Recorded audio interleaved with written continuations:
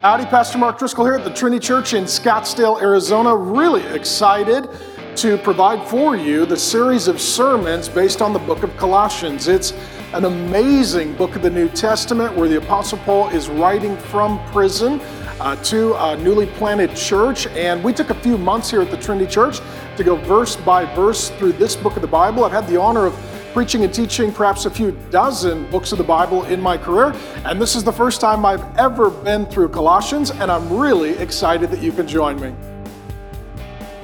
Alrighty, it's our last day in Colossians. We're going to cover a lot of scripture. We're in Colossians 4, verses 2 through 16.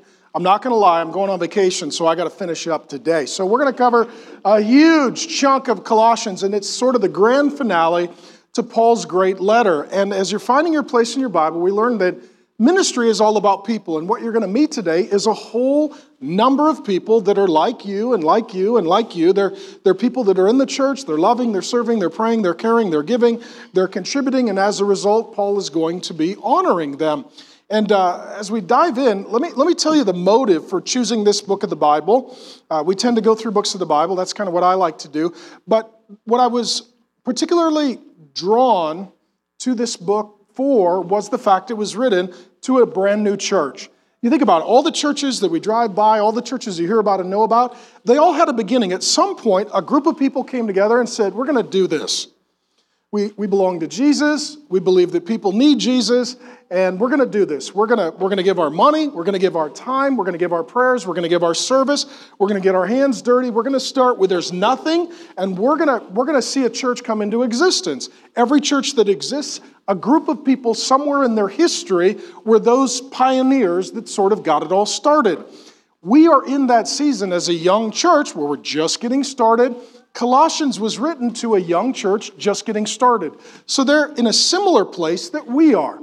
And the reason I picked up this book of the Bible was, well, what would God have to say to them? He probably would have something real similar to say to us. They were a healthy church. We're a healthy church. They didn't have drama. We don't have drama. They didn't have conflict. We don't have conflict.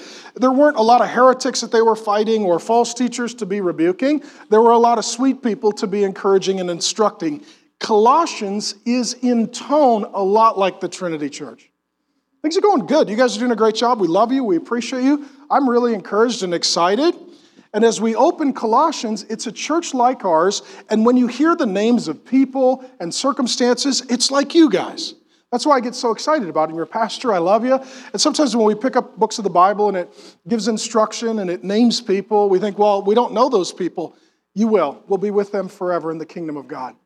And so he gives final instructions and then encouragement. And he starts in Colossians 4, 2 through 6. I'll call it 4 legs for a stable faith. Kind of the final directives from Paul. And he's far away. He's writing a letter to a church in Colossia. He himself is in prison, so he can't visit. So he's sending them a letter.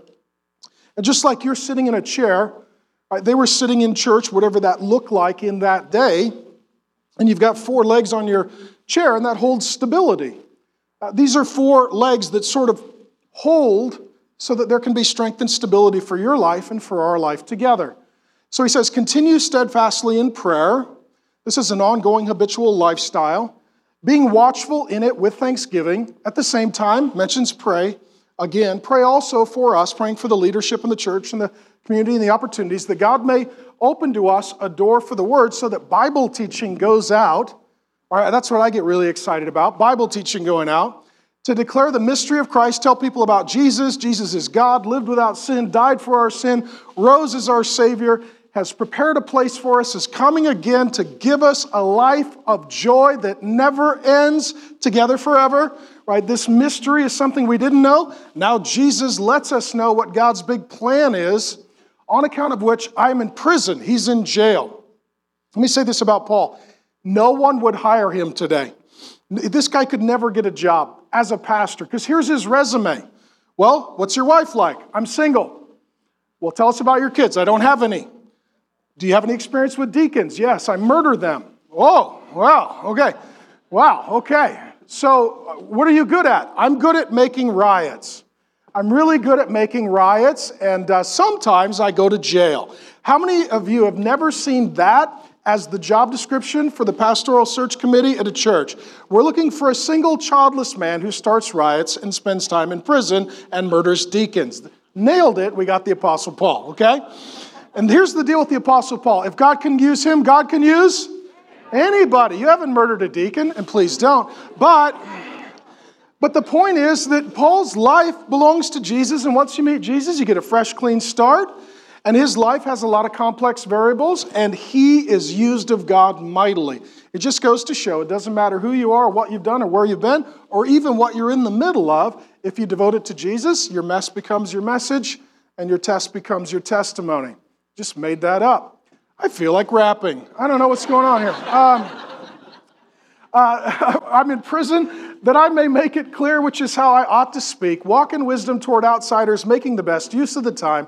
Let your speech always be gracious, seasoned with salt, provides flavor and also some sense of thirst, so that you may know how you ought to answer each person. Let me summarize all of this with 4 things. And what he's saying is, for you individually, for us collectively, as a church family, start prayerful. And he uses this language. He actually speaks quite a bit of prayer here. He says, continue steadfastly in prayer. And he says, pray for us. Now, some of you are not Christians, and maybe prayer is something that you don't fully understand. Maybe some of you are Christians, but your prayer life has not been incredibly strong. Some of you are Christians, your prayer life is very strong. Let me bottom line for you prayer as simply as I can. It's meeting with your dad. It's meeting with your dad. The key to prayer is not to focus on prayer. The key to prayer is to get to know God as Father. That's why when they came to Jesus and they asked him how they should pray, he said, we'll pray like this. Our Father, God's Father. If you have a Father who's all-powerful, all-knowing, all-loving, all-forgiving, all-present, all-capable, his heart is inclined toward you, he seeks only good for you, what would you talk to him about?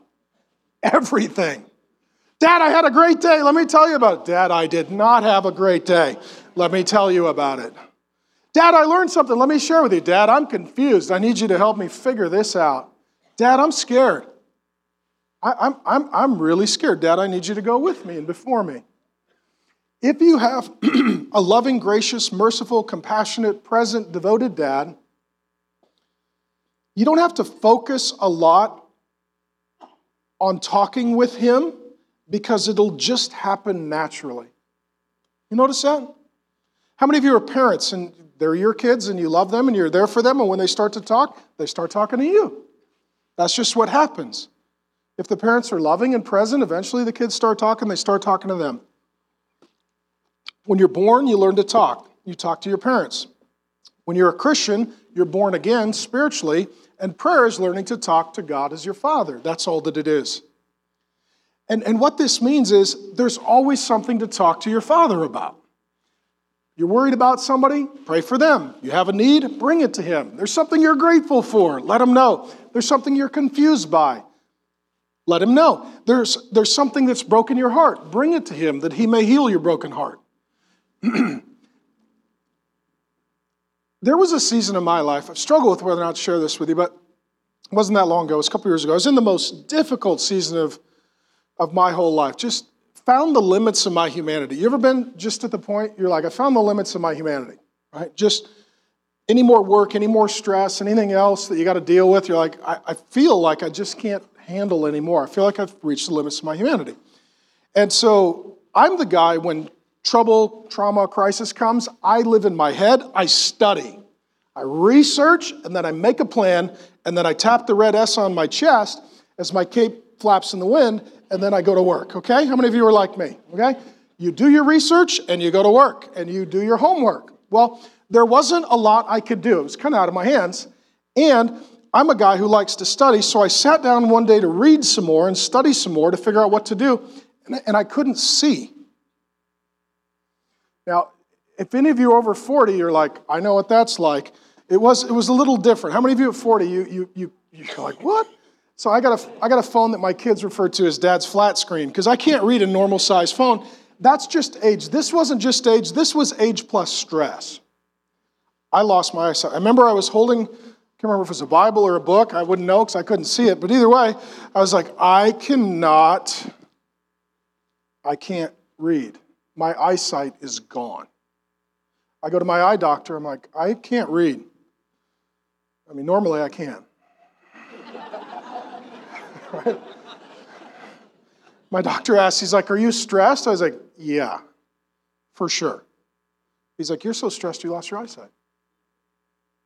I was like, well, how long is that going to be? He's like, when you're not stressed. Oh, so it's going to be a while. Okay, so that's what we've determined. I remember going home thinking, what am I going to do?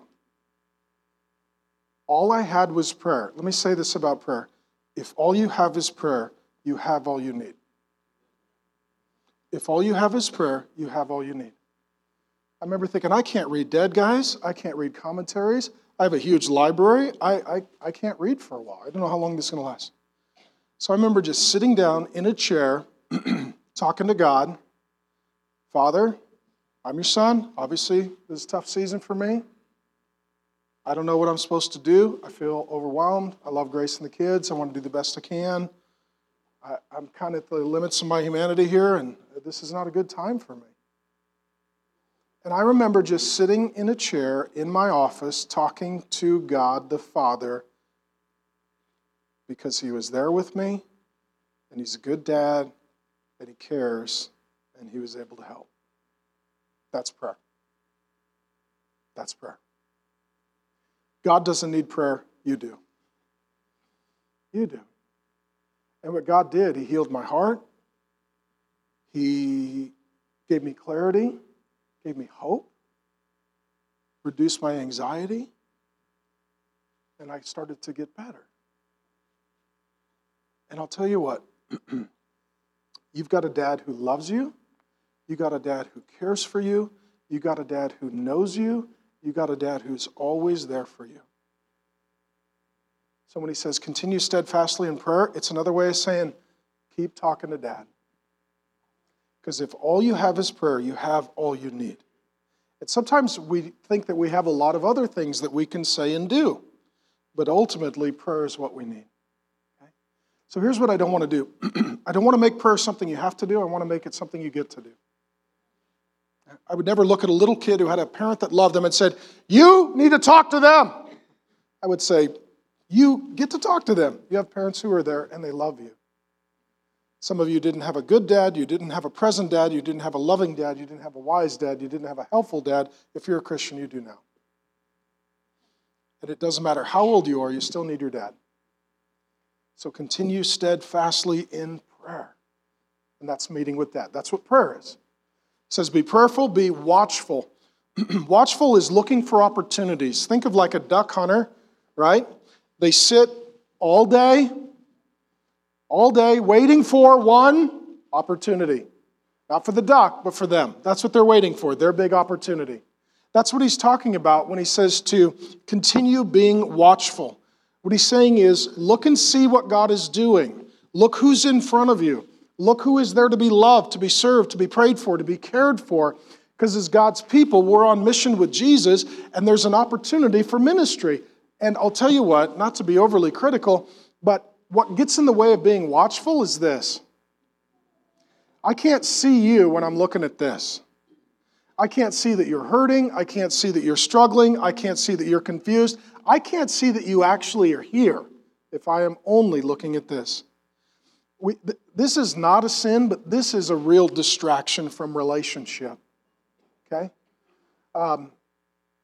And sometimes being watchful simply means I will assume that God has put people in front of me. Now let me say this. What does being watchful look like here in the valley? When I speak of Phoenix, I mean Scottsdale and all of the surrounding areas. So we are now the 5th largest city in America, the fastest growing city in America, the fastest growing county in America, which means more people are showing up here than anywhere else in the United States of America. They show up, they don't have family of origins, they don't tend to have friends, they don't know anybody. The valley is 500 square miles. It is overwhelming and huge. And how lonely and weird is it when you show up and you're like, I need milk, and the only person I can talk to is named Siri. Find milk, right? And then the directions come up and you figure out where the grocery store is because the only person you know in Phoenix is named Siri. How many of you have been there, right? It's weird. It's weird. It's weird. Some of you have been here a while. How many of you are new in the last few years? Okay? Okay. So most of you are new. Phoenix didn't exist till they invented air conditioning and they put the box in the window because nobody could sleep. Statistically, you can graph it. Why do these people show up? Because they could stop sweating, so they decided to stay. So that's the history of Phoenix. So that being the case, all these new people show up, they don't know anybody. You know what happens? You go to church, you're the new person. You go to school, you're the new kid. You move into the neighborhood, and everybody drives their car into their garage and shuts the garage door. Nobody's being watchful. Here's how you get to know your neighbors. You take your garbage out, you're waiting for them to take their garbage out. You're like, I am lonely. I will wait for them to take their garbage. Because they've set up their house like a fortified compound. Right? There's no porch out front with a swing. How you doing? No. There's a dog and a clicker, right? And in they go to the garage, the door shuts. So if you want to meet your neighbors, you got to just sort of wait, right? Wait for them to take their garbage out. Oh, I see. Oh, now I'll take my garbage out. How are you doing? Great. How are you? Great. Okay, we're done. Thank you. That was nice emotional, relational connection. See you next time we have trash. It's a lonely life. Amen? You go to the grocery store, you're looking around, you're like, well, no, I don't know anyone. No one knows me. It's very lonely. It's very lonely. And being watchful is saying, okay, you're new to the neighborhood. Hey, welcome. Can I help you unload your truck? Some of you are like, I don't know how to do ministry. If you can lift a box, you are a blessing. Amen? Somebody new at school. Hey, you're new. Welcome. New at church. Welcome. It's being watchful for new people, new opportunities to love, to serve, to bless. That's all that it is. Grace and I, when we first moved into our neighborhood, one couple said hi, and everybody else just hit the clicker. So my wife, being super social, made cookies. She's like, we're going to go meet the neighbors. All right, it's Arizona. They all got guns. I hope we make it, so... You don't want to just knock on doors here, right? You're on my property. I know the law. You're like, well, okay, I'll preach my own funeral. This is weird. So we're bringing cookies, and we're taking them to the neighbors. And the neighbors, honestly, many of them were very weirded out. The one most weirded out it was kind of dusk, nighttime. Bang, bang, bang. Guy opens the door, leaves the screen door shut. He's in his pajamas. There's a bulge here. I literally think it's a firearm. He's like, what do you want? It's like, we have cookies. And he's looking at me like, this is the weirdest Girl Scout that's ever come to the door, right? And I said, no, we're new to the neighborhood. We moved down the way. We brought cookies. He's like, what do you want? We want to give you cookies. It shouldn't be this hard, right? It shouldn't be this hard to give you. My wife look at me. She makes good cookies, right? Eat the cookies. So finally, we had to convince this guy that, we're not here to abduct him. We're not delivering bail bonds. We're not selling anything. Nothing. We're just here to give him cookies. So he opens the door, and I said, no, we're just new down the street. We just wanted to say hi, introduce ourselves. And once he got kind of over his, fear of someone being at his house, because true or false, the only time you ever get to go in your neighbor's house is when they put it up for sale. True, right? This is the time of year the homes go for sale, and all the neighbors are like, let's go to Tom and Sue's open house. Why? They never let us come over. We have no idea what their house looks like. So that's what we do here. The only time you get to go to your neighbor's house is when they're selling it, and they want your money. Then they'll let you maybe come in and look around. So that's what we do. We go visit their homes when they're for sale. So anyways, we go into this guy's house, and he's sitting there talking with us, and he asked for his wife to come. He's like, hey, the neighbors are here. It was like a unicorn showed up. Like, we've heard about this. We didn't know it was real. You could talk to people down the street. Crazy. So she comes out. We had the weirdest conversation with two elderly people who had finished a pitcher of margaritas and were in their pajamas. Right? But we gave them cookies. You just take what you can get and start where you are, right? That's being watchful. I'll just move on. I could say some other stuff. It'd be funny, but then I wouldn't get to go on vacation because I'd have to meet with all of you and apologize. So point number 3 is to be thankful. So to be prayerful, to be watchful, to be thankful. And what he says, continue with thanksgiving. So where's Paul at this point? Prison. How many of you would not be sending out I'm so encouraged cards from jail. I would not, right? I would not. He's in jail. He's going to say at the end of chapter 4, remember my chains, which means he's chained up. And what's he doing? He's writing a letter to encourage other people and to teach them how to be thankful. Right? That's different. That's different. He sees that this life is going to come to an end, that a reward in the kingdom is coming. He's got a lot to be thankful about. I've told you before, life is like train tracks. There's always good and bad, awesome and awful, concurrently, simultaneously. And what can happen is sometimes the bad is so domineering, so overbearing, so frightening, where oh, that's a problem, that's a crisis, that's going to be an issue, that's trouble, that's trauma.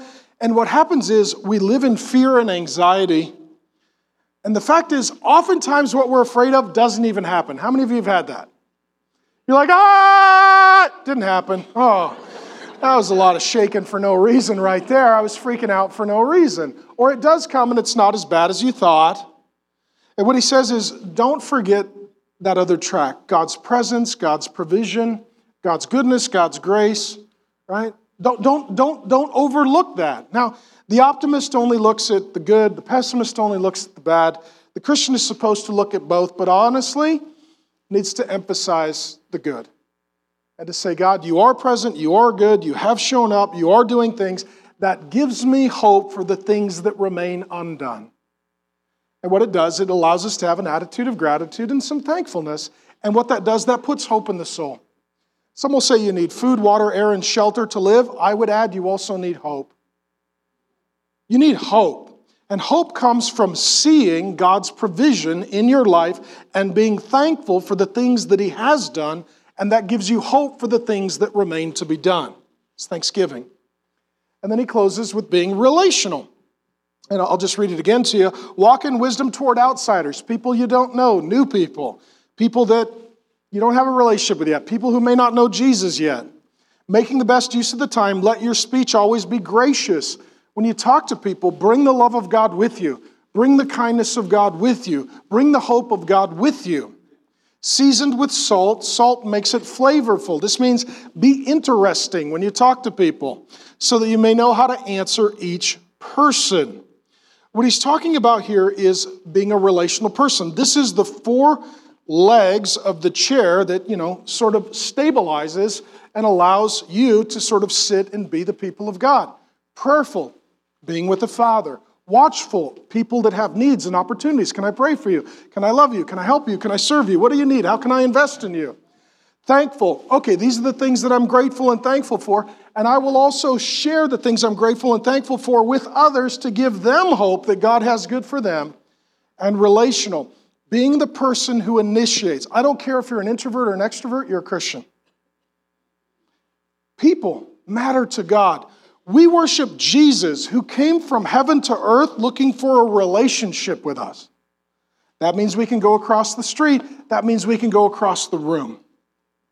I said this at the previous service, and a young couple came up to me, cute as can be, adorable little girl, newly married. They're like, we're new to the valley. We're those people. We don't know anyone. I said, well, there's some sweet people right there. I connected them. Now they know somebody. It's relational. The people that they met are dear people. I bet you they're having lunch and a great time right now, and I'm going to get a great report. It's relational. Life is not meant to be lived alone. This world is a very lonely place. Lots of people use people. Few people love people. And what he's talking about is loving people as God has loved us, pursuing people as God has pursued us, having affection toward people as God in Christ has had affection toward us. And some of you, the reason that if you are here, let's say you are a Christian, the reason you don't initiate talking to people is you're not sure what they think, and you're afraid if they ask you questions about Christianity, you're not going to be able to answer them. So because you're a little fearful, you don't engage. What he says here is knowing how to answer each person. Let me tell you this. You don't need to start with the answer. You just need to go get it. That's all. I was a brand new Christian in college, 19. The guys on my dorm floor, for the most part, were not Christians. And I thought, I want to talk to them about Jesus, and I don't know what I'm doing. So I got the guys all together. I said, okay, I'm a Christian now. I pulled out my Bible. It's official, here it is. I'm a Christian now. I said, and you guys, I like all you guys. You're my friends. I said, so does anybody have any questions about Christianity? Just tell me and I'll write them down. And they started telling me. Some of the questions were amazing. Some were a little different, okay? Write them down. And then one guy looks at me. He's like, all right, what are the answers? I said, I have no idea. I have no idea what any of these answers are because I've been a Christian about as long as it takes to warm up a hot pocket. Like I've not been in this a long time. I'm a newbie.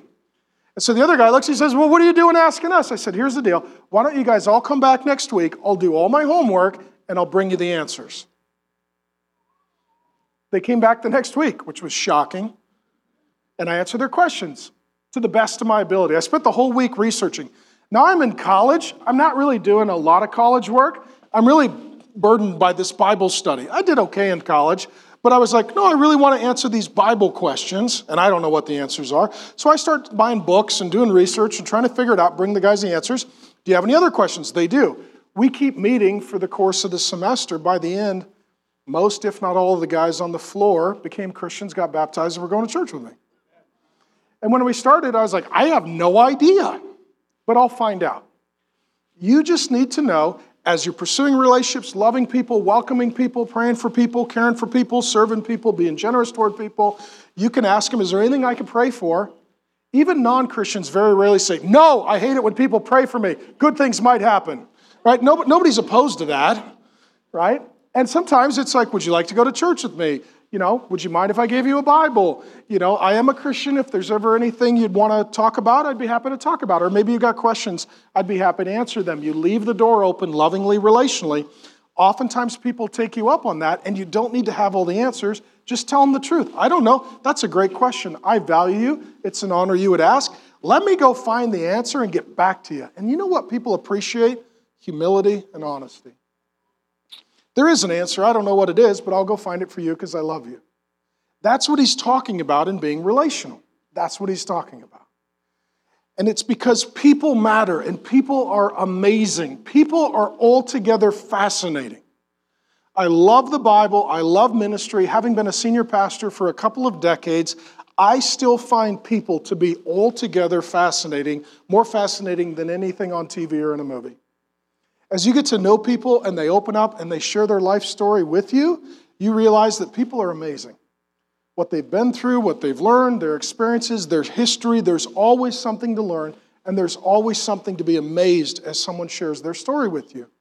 God values people. God cares about people. God loves people. So at the end of this book, the whole impetus and thrust is love people, serve people, respect people, care about people, honor people, remember people. And so he gives us a long list of people. So it's a lot of verses. Okay, I'm going to read them all and then summarize. If you were here a few weeks ago, it took me 1 hour to go through 2 verses. So you're probably getting nervous seeing this. Okay, you're like, oh boy, here we go. We're going to have a dinner sermon. No, we'll just read it and summarize it, okay? Tychicus, and you're going to start hearing all these names. Let me just preface this. And some of us will be like, I don't know those people. It doesn't matter to me. You know what? It's you. It's a church. It's a new church that has people like you that have loved and prayed and cared and given and served. And if this book was written to the Trinity Church, and it was delivered and I was to stand up and read it and your name was in there, you would be paying attention. You'd be like, I made the Bible. That's amazing. I was an usher and I made the Bible. That's amazing. That's amazing, right? Because God values people who serve the church. God values people who serve people. God values people who serve him. And he honors them, and he sets in process a culture of gratitude and of honor. And let me tell you about these people too. They're actually brothers and sisters. This is our extended family, and there's a day coming in the kingdom of Jesus where there's a great reunion. I look forward to that. Right, Tychicus. There'll be one day you're walking around heaven. Hey, what's your name? My name's Tychicus. That's weird. There was a guy in the Bible named Tychicus. He's like, woohoo, want to get a selfie? Yeah, I do. That's amazing. You're here. These are real people that planted a real church. They served a real God. They're in a real kingdom. And we're going to have a real family reunion where you get to meet all these people. So that's how I see it. That's why I get excited. I read names of people in the Bible. It's like, golly, it's kind of like looking at your family history saying, oh, I wonder what my great-grandpa was like.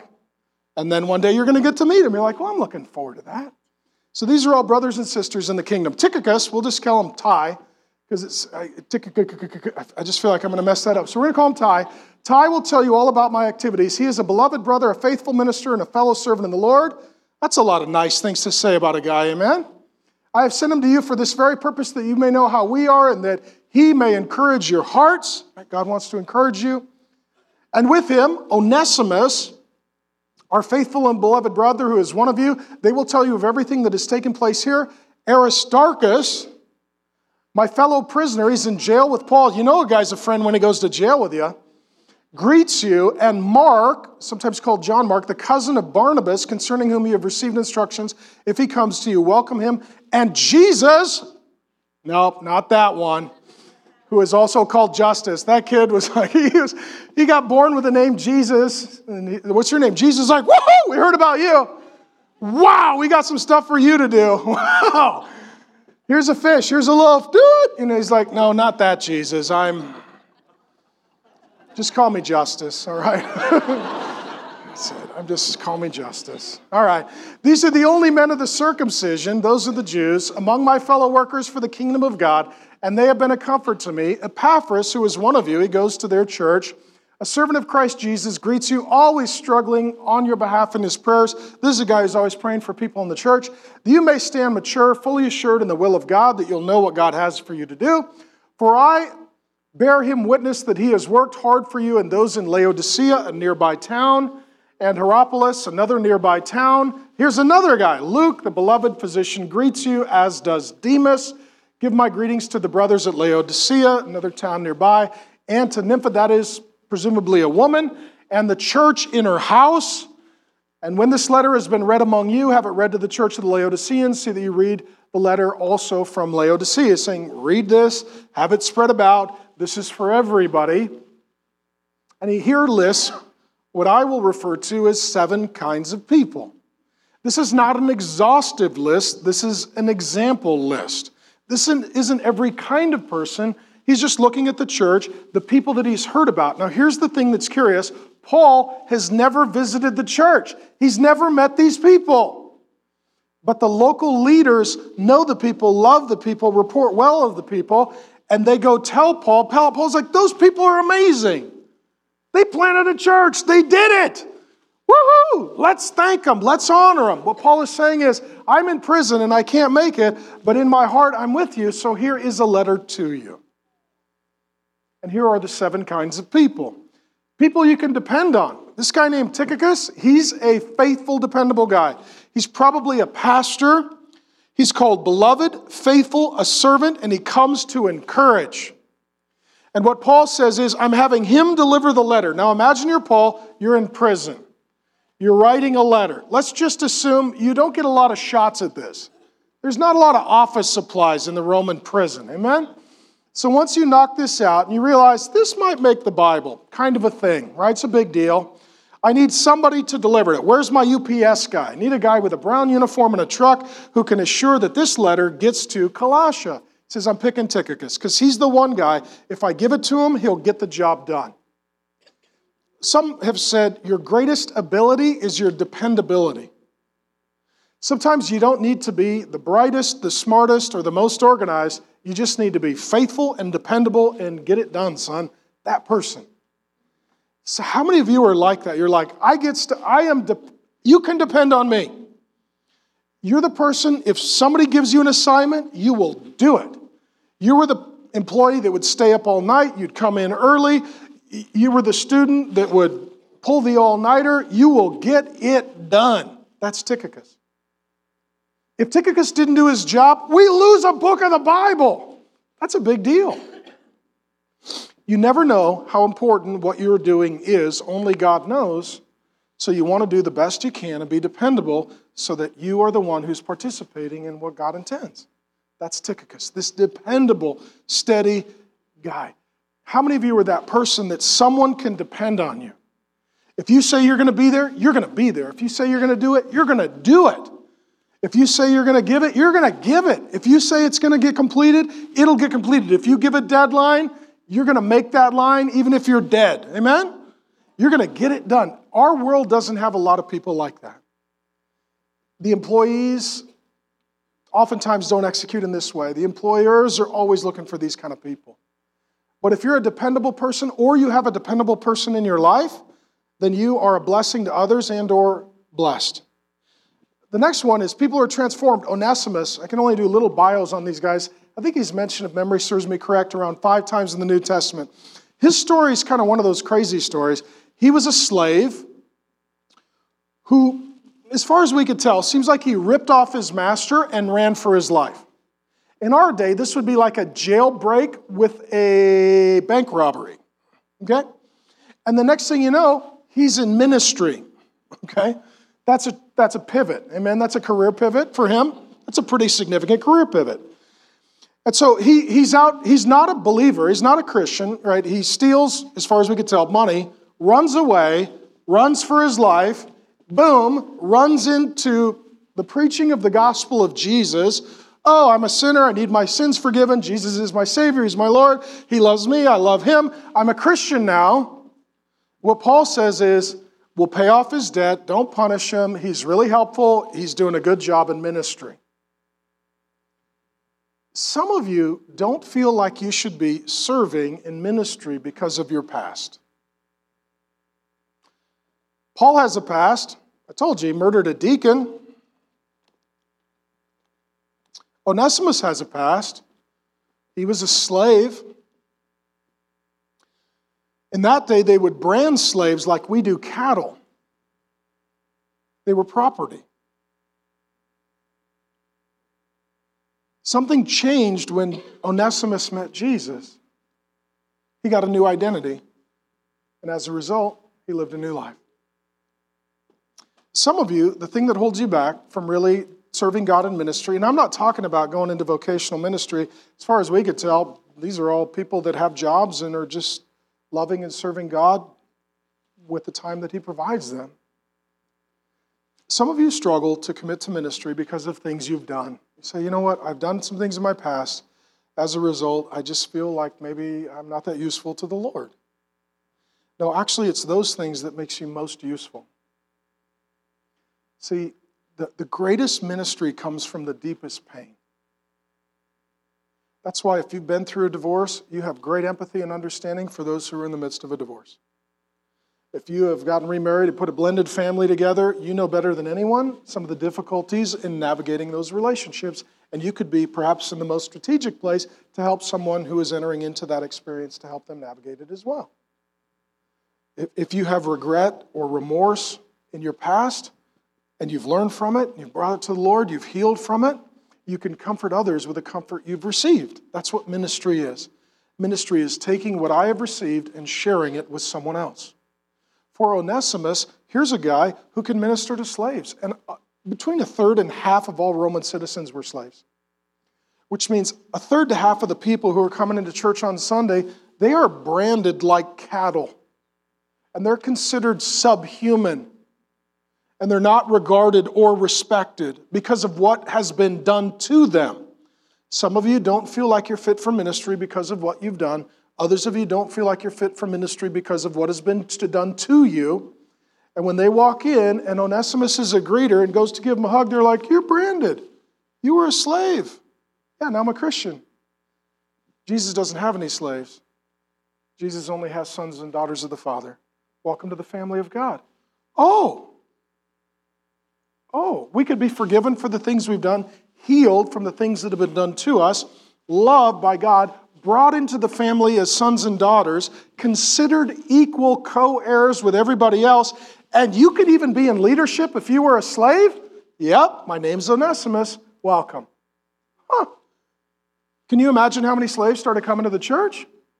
Well, this is the place where you're forgiven, loved, freed, valued, and you can be used of God according to your character.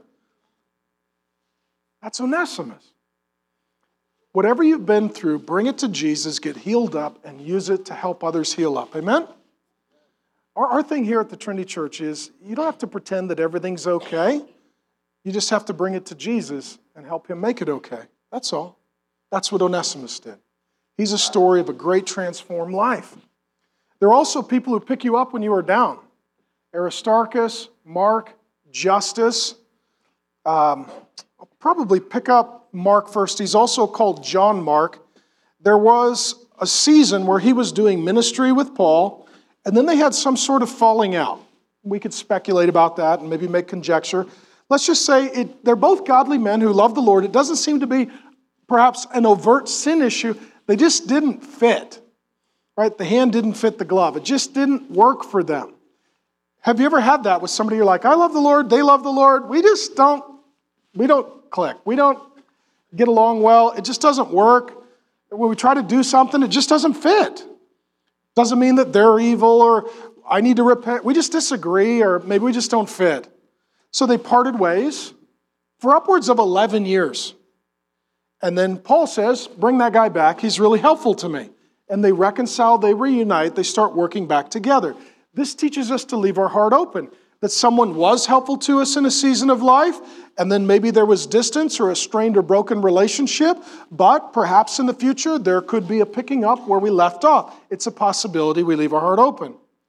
He mentions this guy Aristarchus as well, and this guy to me is kind of a rock star. We are told, is a comfort to me, and he is a fellow worker. This guy is the guy that, as you read the New Testament, he travels with Paul. True or false, traveling with Paul is not a vacation. It's not, right? Paul, he's shipwrecked, okay? He's beaten, he's stoned. Not that kind, the throwing rock kind, okay? And they leave him for dead. He's adrift on the open sea. He's flogged and the flesh is ripped from his body. He starts a lot of riots and is beaten and runs for his life, and he serves multiple prison sentences. And if you're looking at Paul saying, you and me, buddy, we're going to roll together, you're a good friend if you sign up for a life of that, amen? That is Aristarchus. So when Paul's in jail, he's in jail. When Paul's getting beaten at a riot, he's getting beaten at a riot. He is a guy who is there to pick Paul up when he's down. When Paul is struggling, Aristarchus is in it with him. If you have one person like that in your life, you are blessed. The Puritans like to talk about swallow friends. These are people who leave when winter comes. Right? Spring, I'm here. Summer, I'm here. Fall, I don't know, it's getting cold. Winter, good luck. I'll see you when things are better. Your friends are the people who are walking in when everybody else is walking out. Okay? That's Aristarchus. Are you a friend like that? Jesus is a friend like that to us, right? And he wants us to be friends like that to each other. That's Aristarchus. People who get things done, talks about Epaphras. What does he say about Epaphras? He is a servant, he prays, and it says, quote, he worked hard. He probably planted that church. How many of you are just that way? You're like, I get stuff done. Give me a checklist. I'll get it done. Just give it to, I'll get it done. I'm a workhorse. I get it done. That's what I do. That's Epaphras. He says he's a servant. He worked hard and he gets stuff done. He's the kind of guy, he just shows up on the job, pen, paper. He's like, all right, give me the list. And you can just leave. You know that he is going to do it. He is absolutely the guy who gets stuff done. Do you know anybody like that? These people are amazing. Employers, true or false, you're looking for these people. Man, if I could tell you to do something and you'll do it, that's amazing. All right? And you'll do it efficiently. That's amazing. Are you people like that? You just get things done. You're responsible. You execute. You get over the finish line. Get things done. That's Epaphras. Praise God for people who just get things done. But here we are. We're a baby church. All that has happened, it's because there are some people here who, frankly, just get things done. Every day we're in the office, there are people who literally just show up. They're like, give me something to do. Oh, God does answer prayer. Welcome. Yeah, that's amazing that people would just show up and just ask for things to do. That's the heart of Epaphras. How about people who have unique skills? Luke. He says Luke is the beloved physician. Now, here's what you may not know. There is no indication that Luke is a pastor. He's not called pastor. He's not called apostle. He's a medical doctor. See, what's a medical doctor doing in the New Testament? Well, a couple of things. One, he's traveling companions with Paul. So when Paul gets beat up, Luke shows up with the first aid kit. That's what he does. I think one of the reasons that maybe Luke made it along with Paul is because Paul really needed him. I mean, who's going to be the cut man in Paul's corner? Right? So Luke is out on the battlefield of the mission of the gospel, and as Paul takes his beating, Luke is there to put him back together. Luke does not have vocational ministry as his job. He is a doctor. And he writes most of the New Testament. Now, by books, there's 27 books in your New Testament. Paul writes 13, maybe 14. There's a debate over a book called Hebrews. But as far as sheer volume goes, the number one contributor to the New Testament is Luke. He writes Luke and Acts. Those are very lengthy books of the Bible. And if you work a job, you're like Luke. You're like Luke. He didn't go to seminary. He wasn't a priest. He wasn't a prophet. He wasn't an apostle. He wasn't a pastor. He's a medical doctor who does ministry with Paul, and God uses him to write the Bible and to put Paul back together. Here's what I want you to know. You don't have to leave your job to serve the Lord. Your job is the place that the Lord has you to serve the Lord. We don't believe here at the Trinity Church that there are first-class seats for vocational ministry and then coach seats for everybody else. We believe that Luke is first class. We believe that everyone who belongs to the Lord Jesus is first class. And what this world needs, in addition to more Bible teachers, it needs good doctors and good lawyers, and, I'll just put it out there, good mechanics. Okay, can you all pray with me that we would have more good mechanics, right? There are just some practical people with really great skills that if you find them and they're honest and they're integrous and they're hardworking and they do their job and they give you a budget, they're going to execute on it. If they give you a deadline, they're going to do it. Those people are amazing. They're a great witness to Christ. They have a relational network with a bunch of non-Christians, and they have an opportunity to love and serve people on behalf of Jesus with integrity. And that's what Luke is and does. And he's a faithful guy. It says this in 2 Timothy 4:11. He says, Luke alone is with me. That's what Paul says elsewhere. Everybody else left, Luke is still there. For all of you that have a job, that all of you wake up tomorrow and you go do something that is your vocation, I want you to know God wants you to be like Luke, to do a great job there and use your gifts and abilities to love and serve Jesus and to share the love of Jesus with others. The next one is concerning people who quit on Christ. There's this guy named Demas. Demas is listed here. He's part of a great church. He's under Paul's leadership. He's working with all these other amazing people who love and serve God. He's got great teaching. He's doing fine. He's walking with the Lord. He's serving the Lord. Yet hear this, Paul writes in 2 Timothy 4:10, Demas, in love with this present world, has deserted me. How many of you know somebody like that? You're like, what happened? They were serving the Lord, and now they deny the Lord. That couple was married, loving Jesus, sent their kids to Christian school. They were in our small group. Mushroom cloud. That thing blew up, and now they both don't go to church, read their Bible, and they're not even sure that Jesus is real. What happened? That pastor taught the Bible, and now he's an atheist. Like, what the heck happened? That's Demas. Demas serves as an opportunity for each of us to search our own heart. Here's what I want to tell you. The most important day of your life is the last day. Okay? It's how you finish. Okay? Onesimus got a bad start, but he has a good finish. Demas has a good start, and it looks like he's going to have a bad finish. Now, we don't know what happened to Demas. We know he was walking with God, and then he turned his back and he walked away from God. We don't know if he ever turned around and came back. We don't know. But it says, Paul says, he has abandoned me because of his love for the world. The Bible says, do not love the world. When it talks about the world, it's talking about the sinful aspects of culture. That we're to look forward to the kingdom. Jesus is coming. Sin will be no more. The world as we know it will come to an end. I'm looking for the second coming of Jesus. I'm looking for the unveiling of God's kingdom. And what that does, that sets my heart into the kingdom of God, and that does not set my heart on the culture of the earth. And what he says is Demas had a tragic error. He took his heart from the kingdom and he put it in the culture, and he fell in love with this world, and he loved sin more than he loved Jesus.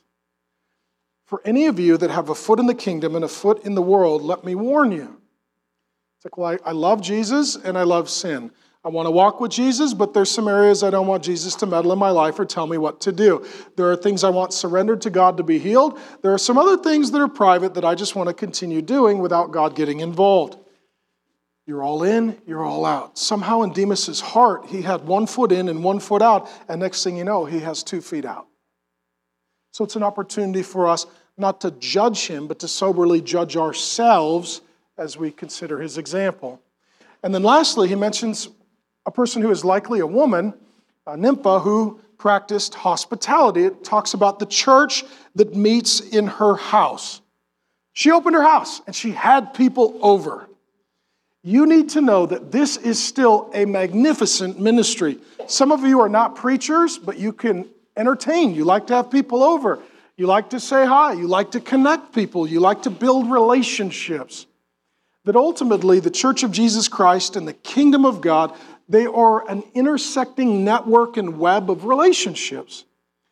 I can still remember, we now have wonderful people that we know and love in Arizona. The relationships have been microwaved. They've grown very warm, very fast, and we praise God for that. But when we first moved here, we literally just knew a couple of folks, and we didn't know a lot of people. And I still remember the first family that invited us over for dinner. And they invited us over. And to this day, those people are very dear friends of ours that we love very much. And I remember thinking, we're used to knowing a lot of people. Now we don't know any people. Somebody who will invite you into their home, what they're doing is they're inviting you into their life. They're saying, you can come over and hang out at my... Okay, good. So now it's like family. It just takes the edge off. A lot of our relationships are business and professional. That's not bad or wrong. But when you open your home, you're saying, you know what? This is where I live. I want to do life with you. This is where we live. We want to do life with you. These are friends. These are relationships. She's a woman who opened her home, and next thing you know, she's got a church. People are in it, and they're coming.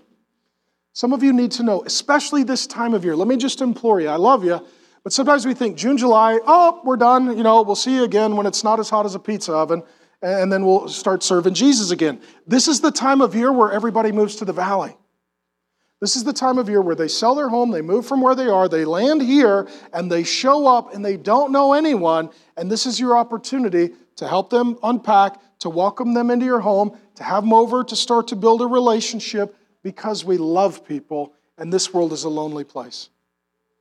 And this woman got that, and as a result, a church came in her home and exploded to do ministry.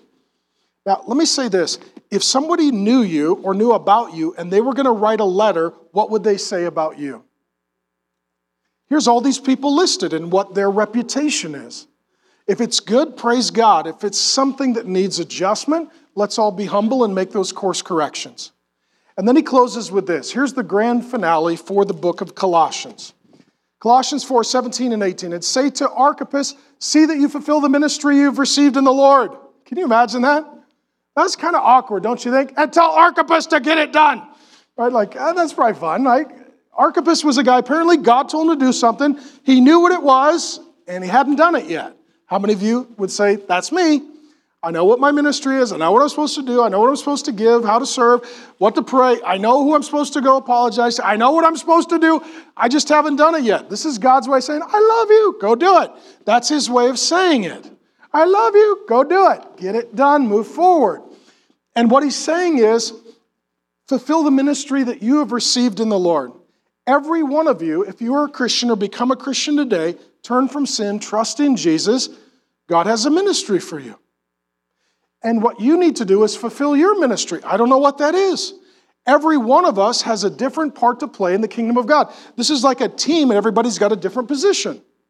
And so you got to figure out what your position is. Lord, what is my thing? What am I to do? What's the thing you've made me to do? And then fulfill your ministry.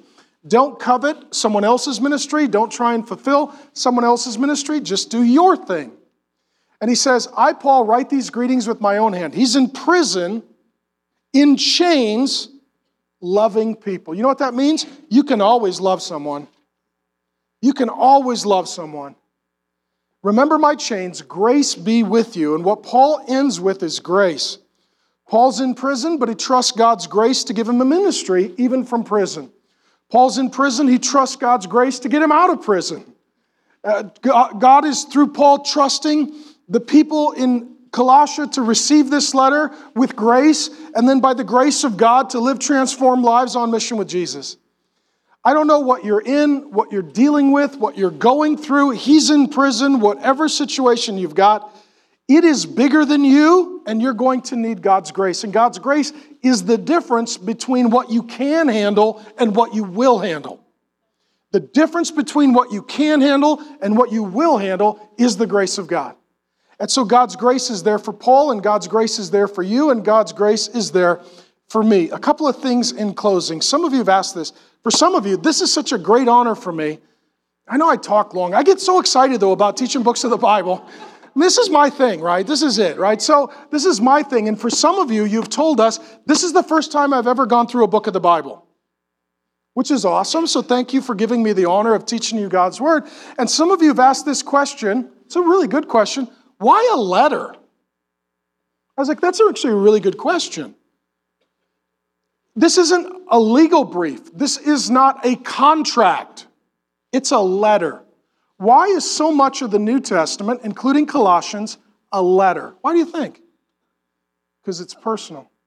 It's relational. How many of you don't keep all your emails? Unless you're really disorganized, you probably don't. Amen? How many of you, though, you keep letters? Handwritten, personalized letters. Do any of you have some of those? Love letters when you date, letters from your kids, letters from your grandkids. You're the grandkid, letter from Nana, right? We live in a day when people tend not to write letters anymore. But when you get one, it's really special. Especially when they've written it with their own hand, amen? Because you get the form letters, they always get it wrong.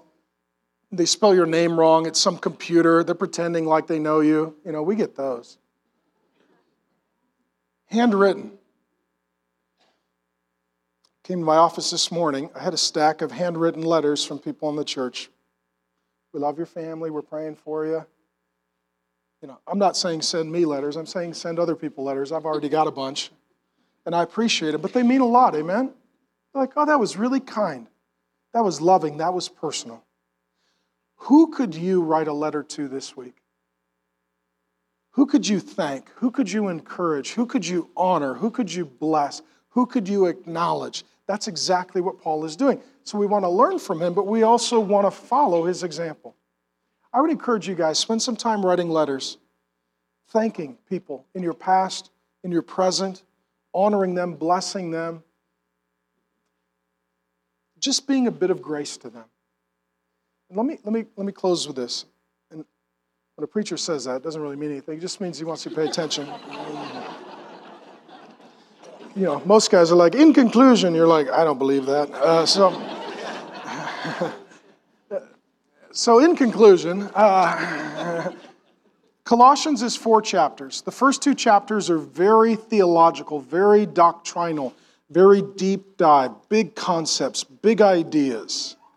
How many of you are like that? You're doctrinal, you're theological, you like deep dive, you're in your head, you're a student. That's you. You're my nerd friends, okay? All my nerd friends, all right?